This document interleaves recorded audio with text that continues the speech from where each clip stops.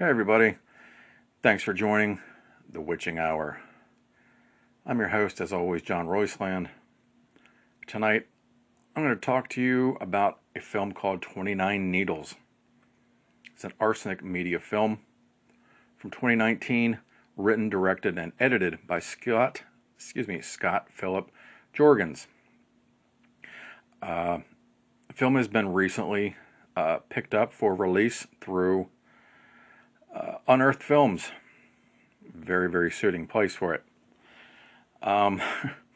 The film stars Francis Bacon, played by newcomer Brooke Berry, who I don't know where this guy came from. I don't know much about him, don't know his history. Even looking him up, it just says that this is what he's known for, 29 Needles. The guy himself has a creepy, eerie look to him, and he definitely pulls it off and portrays it 150%. Filmed in Baltimore, where Scott is from. I myself am just from outside of Baltimore in the Maryland area. So Scott, I tip my hat to you. Baltimore, the one-time murder capital of the world. Okay, so Scott was nice enough, and Scott, I thank you, and I also apologize, but Scott was nice enough to have sent me a screener for the film better part of, probably a month ago. Through some setbacks in personal life and a back injury, it's taken me a while to finally get my review done. So Scott, again, I do thank you and appreciate your patience. But I'm not going to lie to you. I have been battling with a review for this film. So let's just get right into it. Bacon is basically, if you will, a man whore who is on a constant look for a release, if you will, for his undying need for pain in his sexual appetite.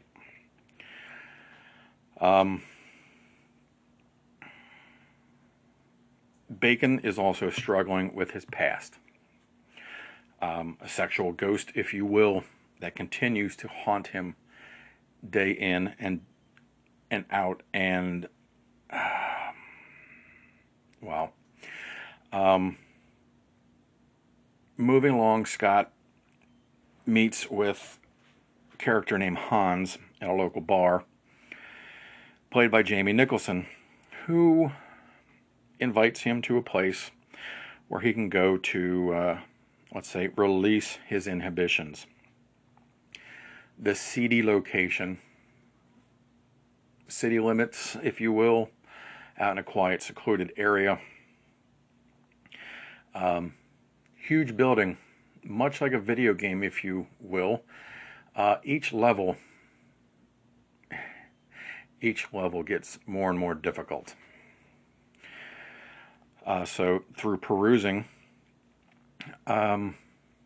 Francis is able to find a place where he's able to mingle amongst his kind, if you will.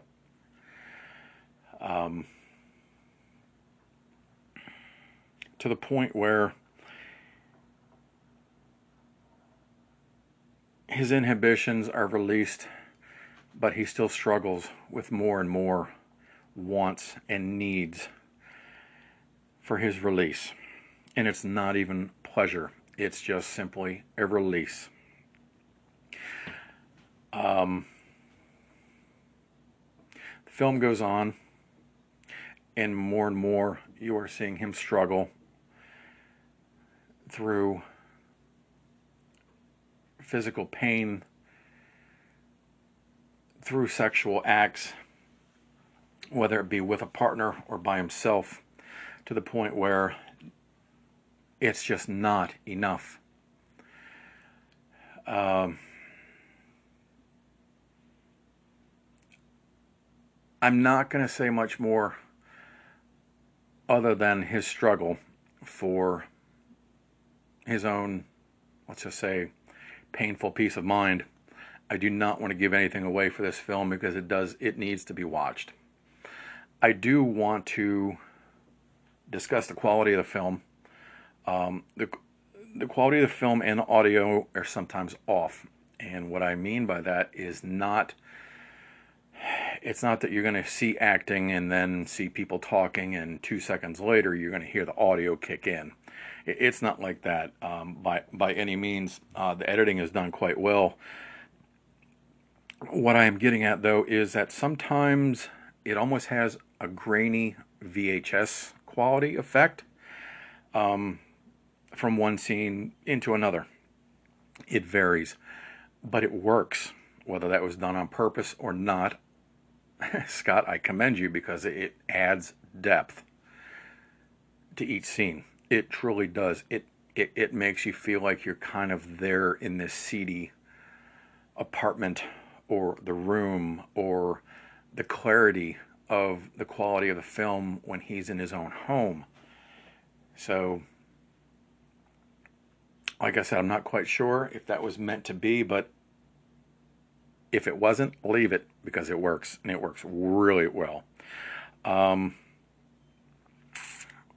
What else did I have for you? On a personal note, I do have family. I have kids. If you do and you watch the movie, make sure they are heavily sedated. Actually, just make sure they're not even in the fucking house when you watch this. This is an X-rated film. Should be. Sadomasochism, bondage, it's there. Nothing in this film, and I repeat, nothing is suggested. It is shown completely, 200%. Full frontal, insertion, you name it, it's there. It's going to happen. It's going to be right in front of your eyes, and it's not a quick glimpse. It's not afraid to hold anything back.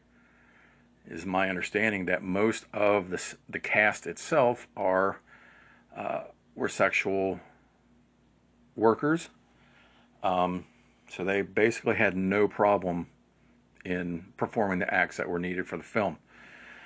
Scott did a great job with this film, hands down. It is done in a manner whereas it is actually artistically done. It's not just some random guy having rough sex. It's not it at all. It is a horror film. It is being called a psychosexual body horror, which it is. Can't describe it any other way. If you're thinking, all right, well, then what's the difference between this and, let's say, a Serbian film? Well, comparing 29 Needles to a Serbian film makes a Serbian film look like a Disney movie on a different level. You're not going to find somebody that's going to be bashing someone's face in with a tire iron or anything of that nature. But it is a horror film, and it needs to be watched. It needs to be understood. I apologize if I'm not telling you much into the film as far as the storyline. I don't want to give anything away at all, and I'm really afraid if I continue, I will.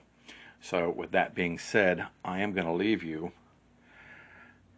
Scott Phillips Jorgens, 29 Needles, Arsenic Media Film, released by Unearthed Films. This is John.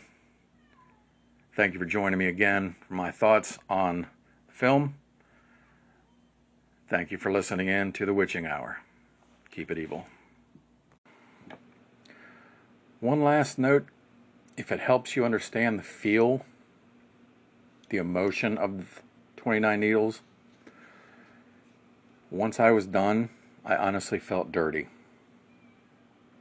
I felt like I needed a shower. I needed to bathe and clean all the dirt off of me. So check it out, you guys. 29 Needles. Thanks for listening. Keep it evil.